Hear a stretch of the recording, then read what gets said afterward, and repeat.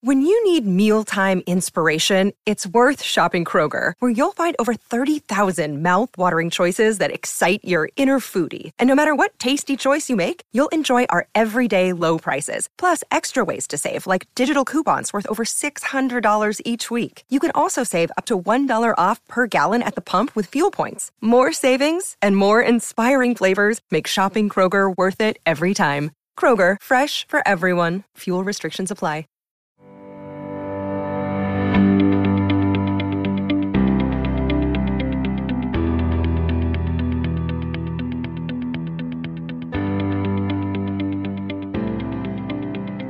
Hello, everyone. Welcome to the latest episode of Fish Bytes, the Miami Herald's Miami Marlins podcast. I'm Jordan McPherson. He's Andre Fernandez.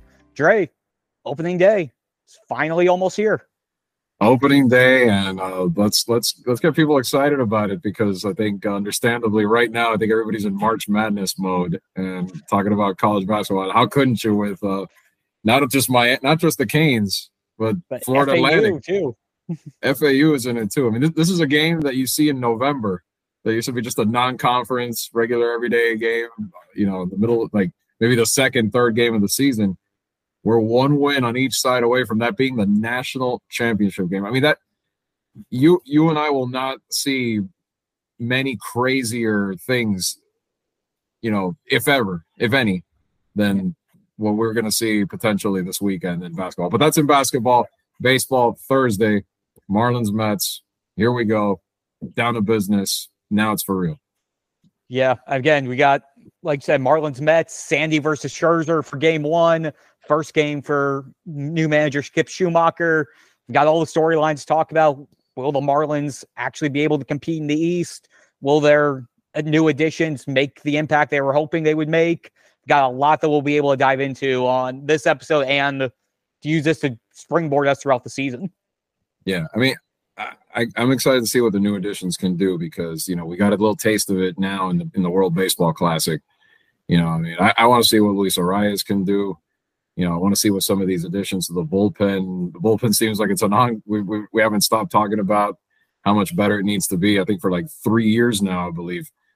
Maybe this is the year with some of these guys like an AJ Puck, Austin Barnes, guys like that have come in and made this, hopefully make this better, and hopefully shore this thing up so they don't blow leads when they do have them.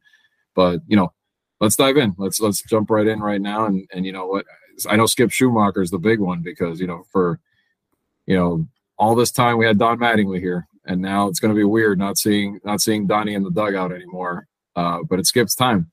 And, you've seen him throughout the spring, Jordan, and I mean, he brings a lot of that influence from the Cardinals organization, the certain way of doing things that's been successful. But in this day and age with the, I guess you could call it the reduced influence of the manager in a certain sense, not so much in the clubhouse sense, how much of an impact can he make? And I don't know, what do you think? You've talked to him a lot more, than I have, which is zero so far directly in person. So what's your thoughts on Skip so far?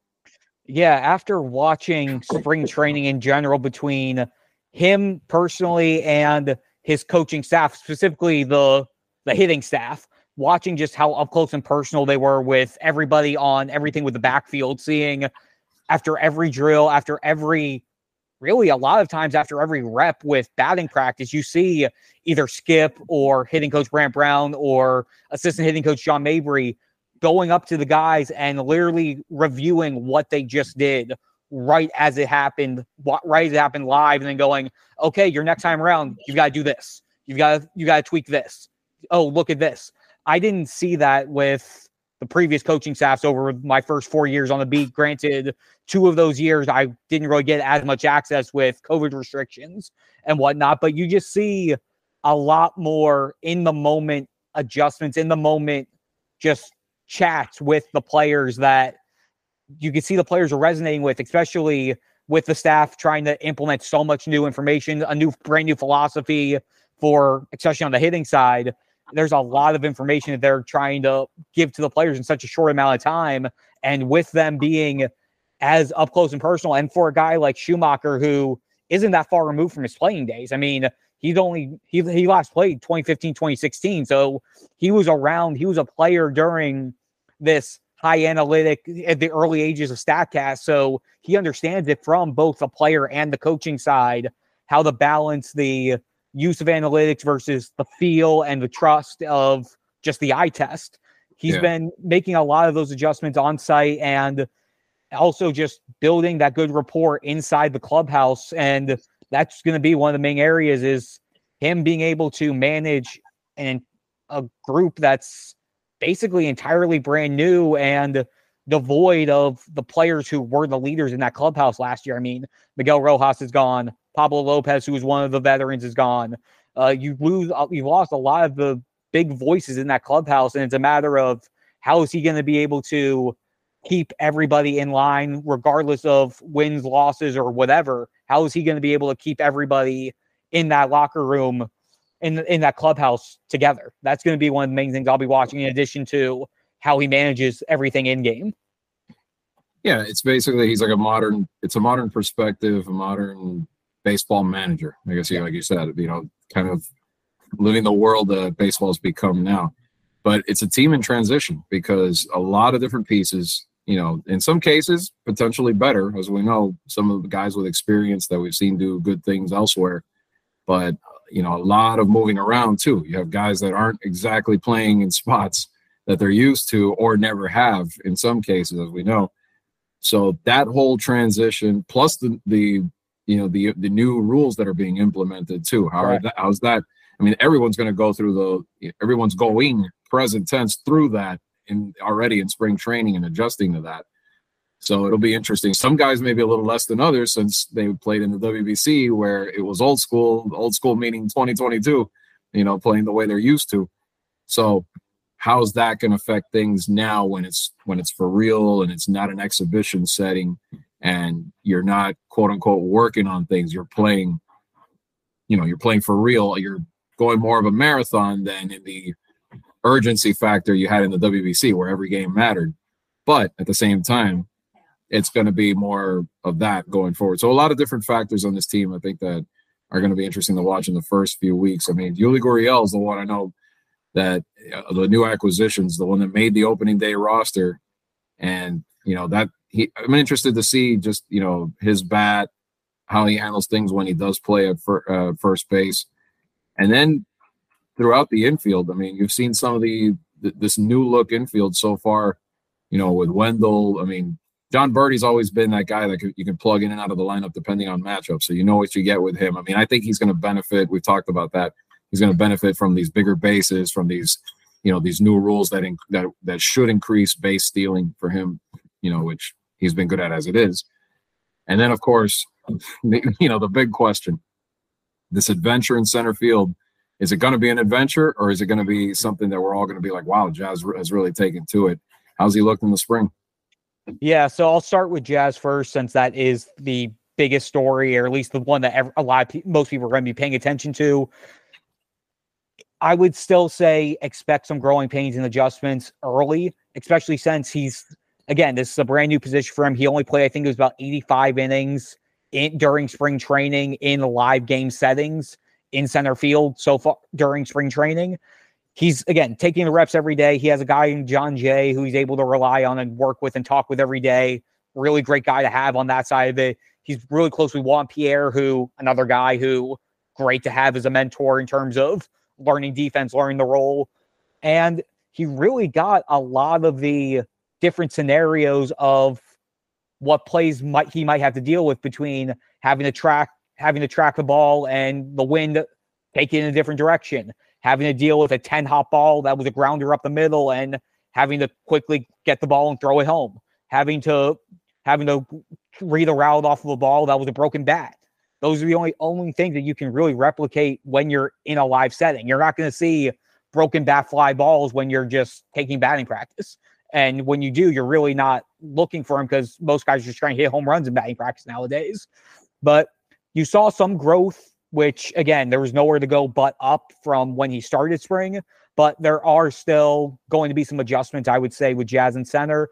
As for the infield itself, I'm interested to see how this works, because you look at first base, you'll have Garrett Cooper as the main guy to start the year with Yuli Gurriel backing him up. And I think for me, that's a matter of having Yuli be the backup early is a matter of just making sure he's ready. Because again, he only had 2 weeks of camp once he signed. So they want to make sure he's ready. They'll have him get spot starts at first. Could occasionally make a start designated hitter, be a pinch hitter off the bench, which as a guy with his bat, if he's able to bounce back after a struggle in 2022, that could be a pretty dangerous weapon off the bench if he can return even to a semblance of his form from the years before that. Gene Segura or Luis Ariz at second base. He came in as a second baseman, was mostly first last year, but he's a guy who came up through the minors at second base, so there shouldn't be issue there. Shortstop is going to be interesting because Joey Wendell and John Birdie, again, they're both capable infielders, but they both have been primarily utility guys throughout their career. I believe combined between the two of them, they only have about 100 combined starts at shortstop between the two of them. Joey Wendell was great there last year, but again, it was about 30 some odd starts. So to see how he handles that position over the course of a full season will be interesting to see. Can he handle the grind? Can he handle the grind of 160? Well, not 162 because no one plays 162, but you know what I mean? Like over 100 games. Yeah. And then Gene Segura at third, he's only played 25 games there in his career. And he only got about 7 or 8 games there during spring training because he was at World Baseball Classic for a week and got 2 at-bats there. So seeing how that whole group gels together and see how much of the improved offense gets negated, or if it does, by what happens with the defense, because we don't really know what to expect of all these guys in new spots. So how much of the offensive gain will be negated by the defense, or will it not? That's going to be a storyline to follow, especially through that first month. The Marlins historically, more often than not, have been a good defensive team. And that goes back to, the days with Bone, coaching back there and all of that. So that's the question is, can they still be that type of a team, or is this going to be a team because some guys are playing a little bit in different spots than they're used to? Could it lead to some mistakes? And then that's the thing. A team like this that needs to contend with all these heavy hitters in the National League, especially in the East, you have to be fundamentally sound. You have to have a base, which they have in terms of their starting pitching, as we know, primarily their starting pitching, but their pitching in general. Pitching and defense. If you have those two, at least you have the base to potentially compete. Especially when your pitchers are, especially with the way the Marlins are, they're guys who pitch the contact. So they need that defense to be stepping up and being steady in order for them to keep getting the results that they've gotten over the last few years. And with less shifting, there's going to be more. There's going to be more potential hits now. Obviously, when that, I know it's not going to go away entirely 100%, but it's going to go away a big, in a big sense, where you're not going to be able to overload these shifts like you used to. So that's going to change a lot. And then you're speeding pitchers up with the clock, and you have more base stealing. So all of that defense is going to be, so much more vital than even more than it's been.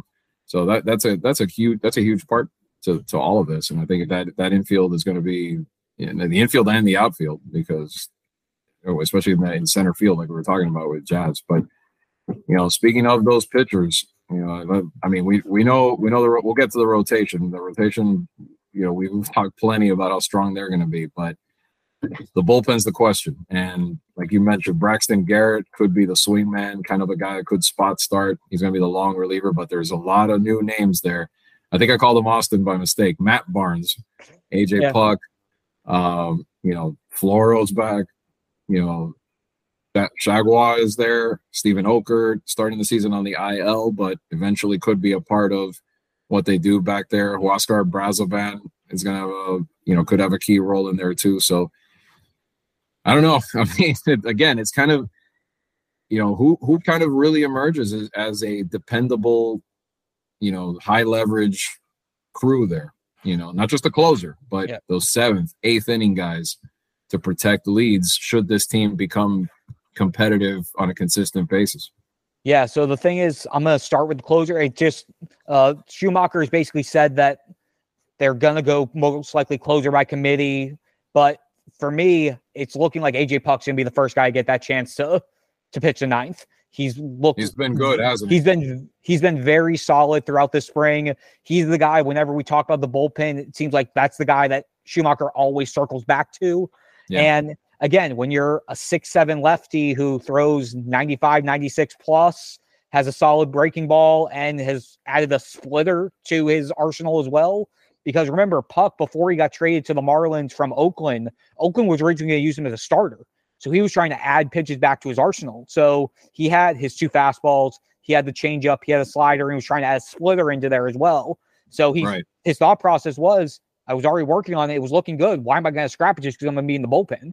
Right. So now you might have a dangerous closer with a 4-pitch mix that's effective. That's even deadlier. I know. No. And then the thing is, and then behind him, you're going to have 3 guys in Matt Barnes, Tanner Scott, and Dylan Floro, who between 2021 and 2022, all 3 of them have recorded at least 20 saves apiece. So you have 3 guys behind him who have closing experience, who have done that job before. So you actually have some depth in your high leverage spots compared to last year, where it was basically like, okay, the Marlins are in a close game. Gonna have to go with Steven Oker in the 7th. Gonna have to go with Dylan Floro in the 8th. Gonna have to go with Tanner Scott in the 9th every single time and roll them over and over and over. This time they actually have some options in there. You have those 4 guys. JT Chagua was a 7th, 8th inning guy for the Rays. Steven Oker, when he comes back, he was very steady in the 7th spot, lefty who can get both lefties and righties out. And then you have Huascar Brazaban and Andrew Nardi, who are likely going to be more of the mid-inning, lower leverage relief spots, but both of them can pitch multiple innings. So between them and Braxton Garrett, it gives you your long-ish guys to make sure that you don't have to go to your higher leverage guys until those situations. And again, like you said, they're going to be key. Remember, last year, Marlins played 64 one-run games. They won 24-40 in those games that were decided by 1 run. The Marlins are going to need, when they get to those spots where it comes to the back end of the rotation, you're going to need to figure out which of those guys can do it. And again, Puck seems like the guy to start it, but they have options that they can rotate in if they need to move guys in and out of roles, depending on who's producing and who's not.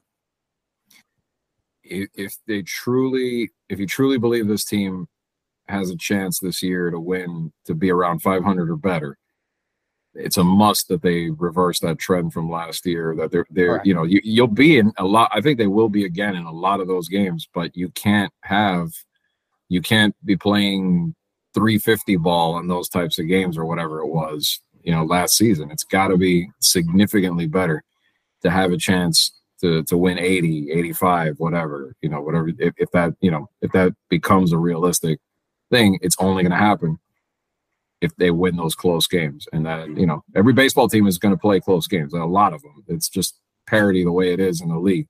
But they took it to another level last year. They were in 1-run games like left and right last year. And some of them weren't, some of them could have been a little deceiving because it was games where maybe they narrowed the gap and then ended up just losing by 1, but it wasn't really a close game. But they were in a lot of those where if the bullpen had either stopped the bleeding, kept it close, or protected the lead, and a lot of times that failed to happen. So it'll be interesting to see if these guys can come through. But, the rotation, though, strong as ever. I mean, we don't have to say anything about Sandy. I know he didn't have he enjoyed what was a great WBC. They didn't have the best start in the WBC, but I think, he showed what he can do as usual. And I think, each guy has an interesting storyline because his is coming off, obviously, the pinnacle of winning the Cy Young. How does he follow that up? Win another Cy Young, right? That easier said than done, but how does he handle the spotlight? Sandy is now a name in baseball, which is, pretty cool to think about where he was 5 years ago, but now he is a household name in baseball. But how does he handle that? How does he handle the stardom now, that we're going to see over the course of the season? Jesus Luzardo was better last year, and he carries some of that over. Edward Cabrera, who's had dealt with injuries and stuff like that, can he build off a little bit of last year? Does Johnny Cueto still have something in the tank, or is he done? I mean, we'll find out. We'll find out if he can be that kind of a contributor for however long he's in that rotation. And of course, I want to know what you think about what you've seen out of Trevor Rogers, because it was not pretty a lot of times last year, and a little up and down this spring too, wasn't it? Well, the thing is, it was really just one bad outing for Trevor this spring. He had one outing where he gave up, I think it was 5 or 6 runs. Maybe because I saw that one bad outing. I thought maybe, but yeah. Yeah, but all of his other outings were he gave up no runs his first 2. His third outing, it all came on one bad pitch that was a 2-run home run. The fourth outing was completely rough. He basically said my mechanics were off, just got to fix it, and he bounced back the final one. For me, Trevor Rogers is, if I did identify one of the 5, Trevor Rogers is my X factor in this rotation for just how the group overall is going to perform. But really, if you go 2 through 4, Luzardo, Cabrera, and Rogers, if all 3 of them are able to take that next step, that group of 3 guys who are 25, 26 years old, and be able to show that they can all if they can all take that next step. Luzardo, again, was fantastic outside missing 2 months with the forearm injury. Cabrera was great outside missing the 2 injuries, which again, can they stay on the mound? Availability being the best ability, or however that phrase is actually used. If those 2 can produce the way they produced without getting injured, and if Trevor Rogers can look more like the rookie of the year runner-up than the guy who was just in a complete mental funk last year, the Marlins very well could have the top 1 through 4 in terms of starting pitchers in Major League Baseball by looking at, in terms of depth. Yeah. In terms of depth, they're 1 through 4. I could arguably put them up with almost any other team's rotations as they stand right now, and say, yeah, you have a chance to win these games. If those 2 are good, it totally raises the floor of what this whole rotation can accomplish. And even if, let's say, if Cueto, I said, let's see what he still got. Let's say it doesn't work out. Mm-hmm. The 5th spot I'm not so worried about, because you've got people on the farm that they're kind of waiting in the wings that will eventually can come up and do something. Yeah. And that's something they can always flip Braxton up there also if they feel like things aren't working out. They got him there too. You can see if that's working too. I mean, the 5th spot in the rotation at that point, I mean, there's many ways of fixing that in the end.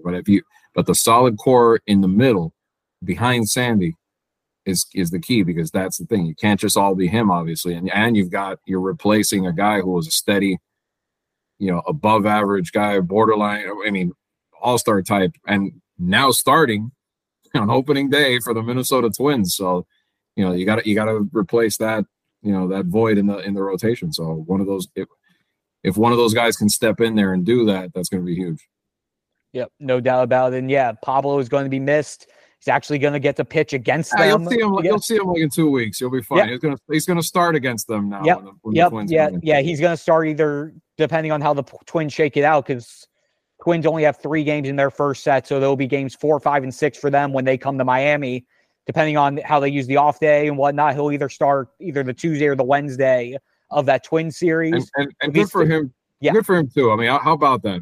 Starting on opening day, that's great. And again, Pablo Lopez, and we've talked about this since the trade happened. The Pablo Lopez for Luis Arias trade was basically the trade of one of the nicest guys in baseball for one of the nicest guys in baseball. Luis Arias and Pablo Lopez, again, they are 1A and 1B in terms of the niceness factor. And they got to be teammates for about a week and a half with Team Venezuela and the WBC as well. And they have formed their own little friendship as well. You were able to see it on the Instagram posts and everything. So it'll be cool. It'll be cool that we'll actually get to see the Lopez versus Arias matchup that we weren't sure if we were going to get, because the only way Pablo would have pitched was if he was the opening day starter or the 4 or 5. And he wasn't going to be the 4 or 5 in that Twins rotation. Granted, it was a cup of coffee because we only covered Venezuela for like less than a week. But I did notice that about Arias every time he, and especially in that setting, which is like, the crazy setting where there's like a ton of reporters there. I mean, not like what he's going to see day to day in the Marlins clubhouse, but he saw it there for Team Venezuela, and the way he handled himself, I could see some of the things you're talking about him. So, I want to see not just the nice guy, I want to see the bat too, because steady contact hitter, and you saw that by him winning the batting title, but sneaky power too, because he belted like that one game where he hit 2. Those were shots. He did. Those were not cheap, and correct to right field where it's conducive to those power hitters in that ballpark. So if he can do that every so often, that's going to be a huge plus for that lineup. Yeah, no, it'll be great, especially since when we look at what this lineup is going to look like. Arias is going to be that table setter again, AL batting champion last year. And again, like you said, he has sneaky power. I hope he didn't use up all of his home runs in that one game. But again, he's a guy who's going to hit to all fields.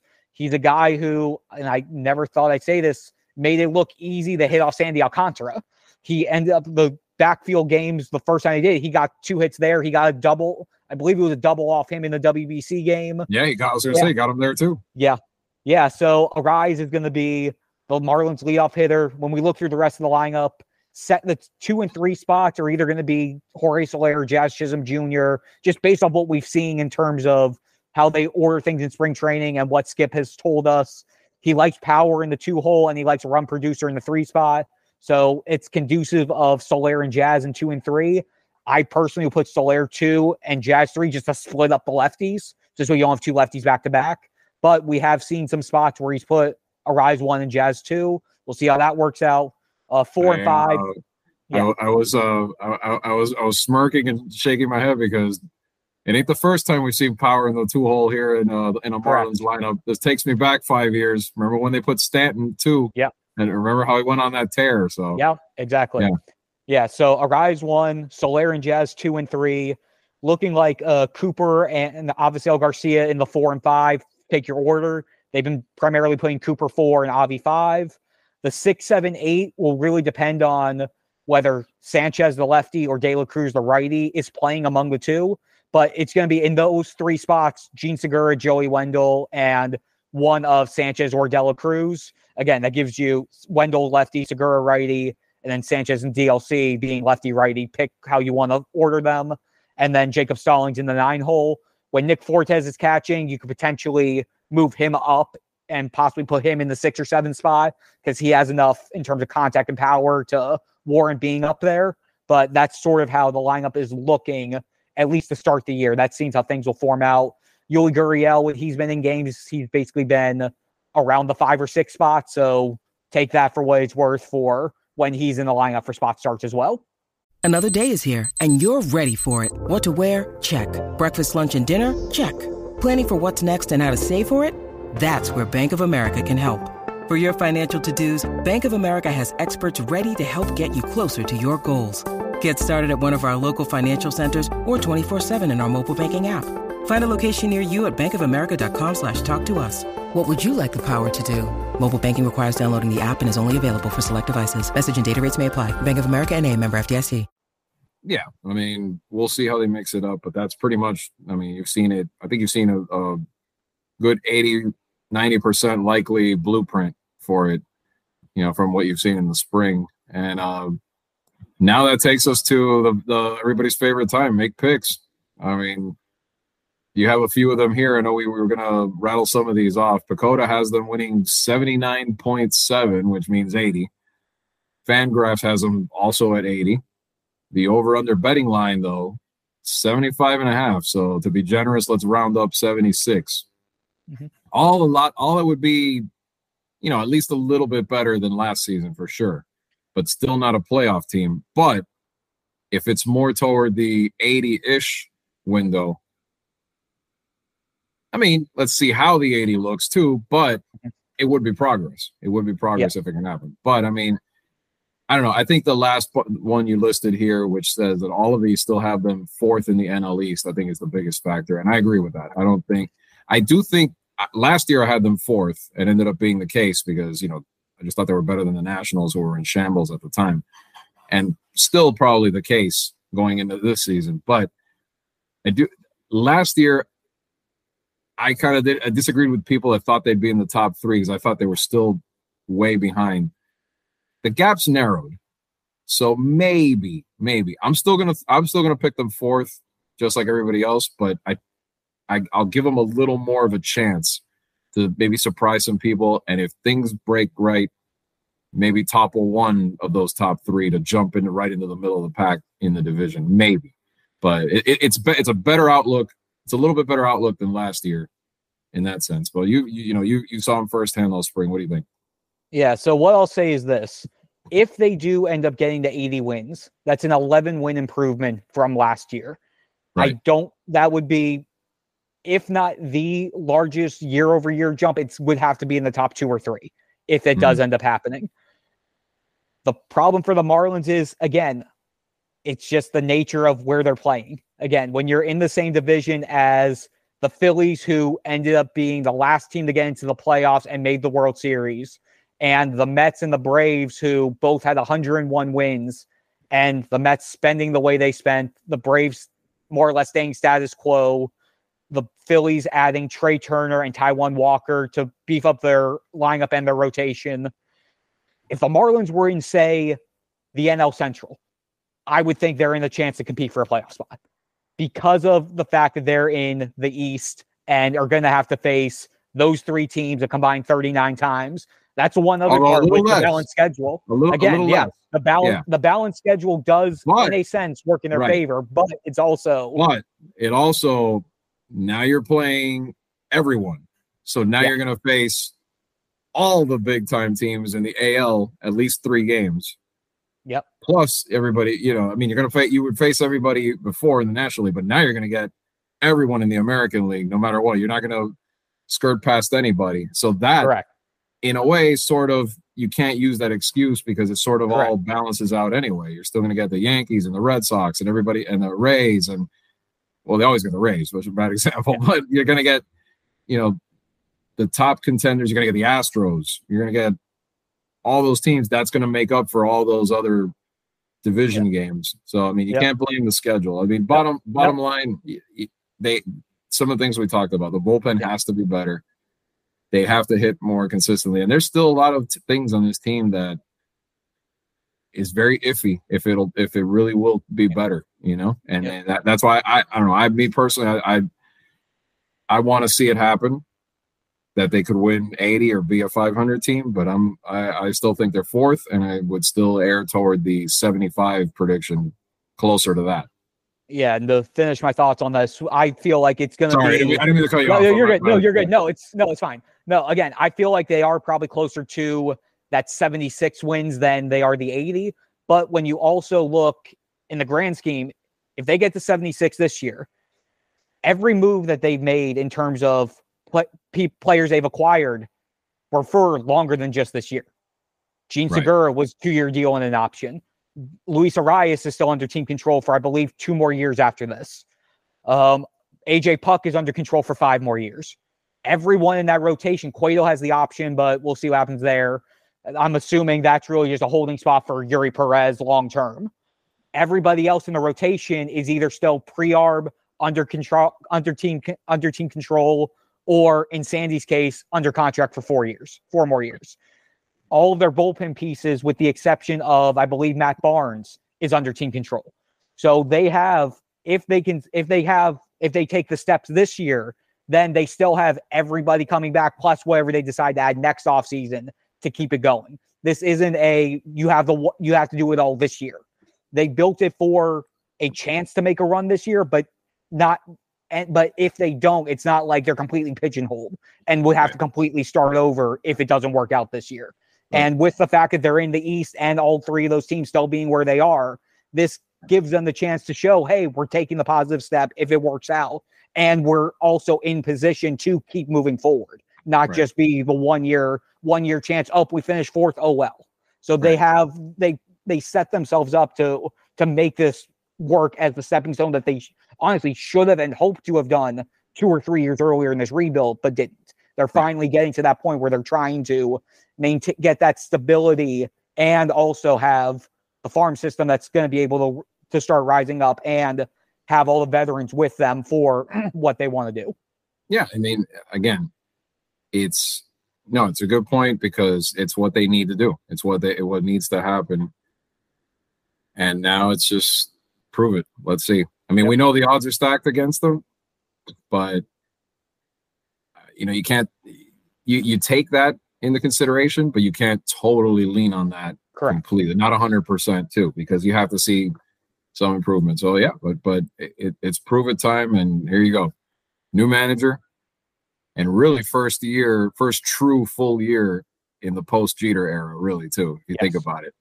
After all the front office changes and internal changes and whatnot, now they're steering the wheel. You know what I mean? So that too, that's going to be the other interesting part. And then, like we said, new rules in baseball. So here we go. This is going to be Fun, fresh start. Should we do? No, let's do. You know what? Let's. I don't know if we should do. I didn't do my homework on that part. If we were going to do who could win the World Series overall picks, I know we did that last year. Or should we wait till? Well, I don't know. The season starts by next pod. So put you on the spot right here, Jordan. What do you think? Yeah. Well, I mean, for me, I'm just going to I'll go around the divisions. East, I'm keeping the Braves as division champs until they get proven otherwise, just because, again, everyone thought it was going to be the Mets. The Braves still end up getting there. And I just feel like, again, it's just the traditional annual, when are the Mets going to Mets? And unfortunately, they're already having to figure things out with their they're already figuring out their closer spot with Edwin Diaz out. Yep, it already happened. But I still think, but I obviously think the Mets are still going to get a wild card spot at minimum. Yeah. Central is going to come down to either the Cardinals or the Brewers. I'm going to go with the Brewers this year to take the division. Again, I mean, I love the 1-2 punch up top of their rotation between Burns and Woodruff. Yeah. Their offense is so good. It's still steady. The Cardinals, again, they have a lot of talent, especially on the position player side. Goldschmidt, Arenado, Jordan Walker, who was an absolute phenom during spring, 20-year-old going to make his MLB debut. But again, when I look at their starting pitching and I look at and go, Adam Wainwright and Miles Mikolas are their 1 and 2. When I look at that again over the grand scheme of baseball and then what's behind them, I would take the Brewers pitching over the Cardinals pitching. And for me, that's what decides it there. The West going to be either the Dodgers or the Padres. And I think I'm going to pull the trigger and go San Diego.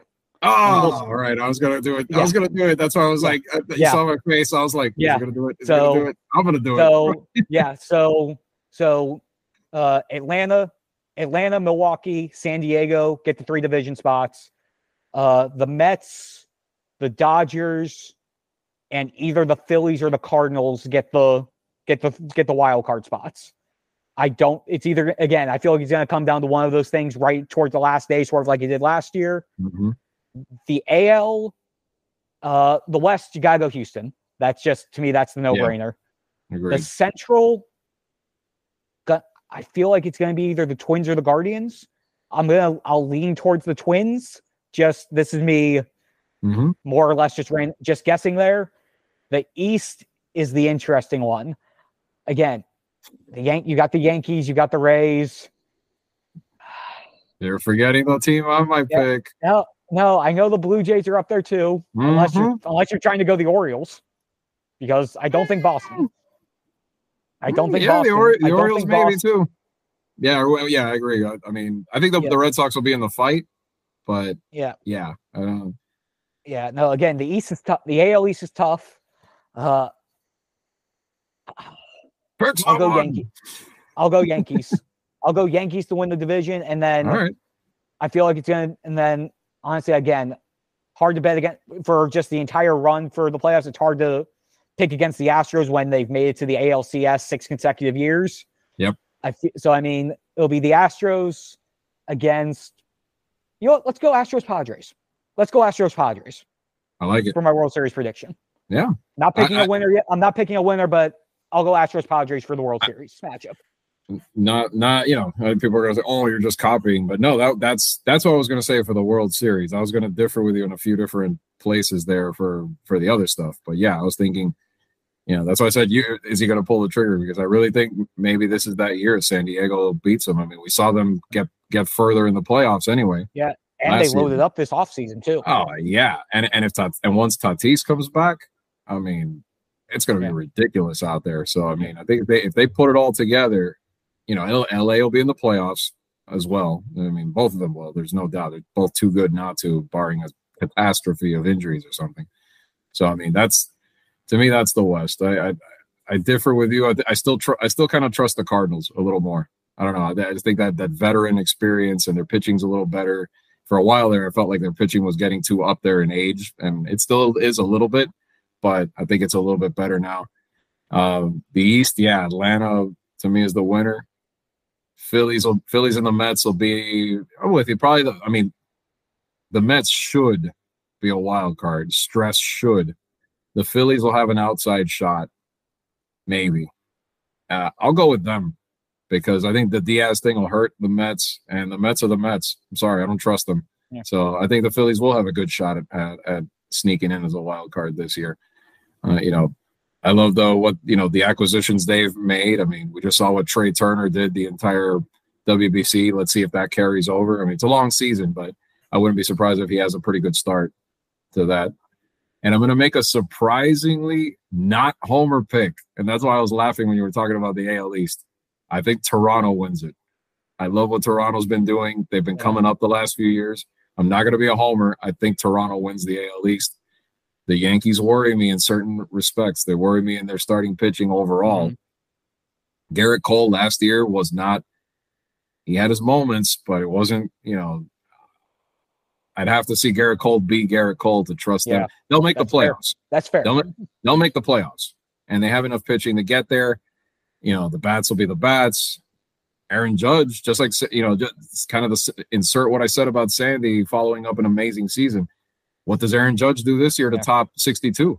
Is he going to hit another 50-something? Is he going to threaten that again, or is he going to have a drop-off? Those are all how healthy is our boy G going to be in that lineup? How much is he going to be able to stay in there and all the other pieces? So that's the East. The Orioles will make the playoffs. I'm gonna call that right now. I think they can get one of the wild cards. That division, obviously I follow that, pretty closer than the other divisions in the AL, but I'll go with that. I'm with you on the Twins in the Central, and then Houston dominates the West.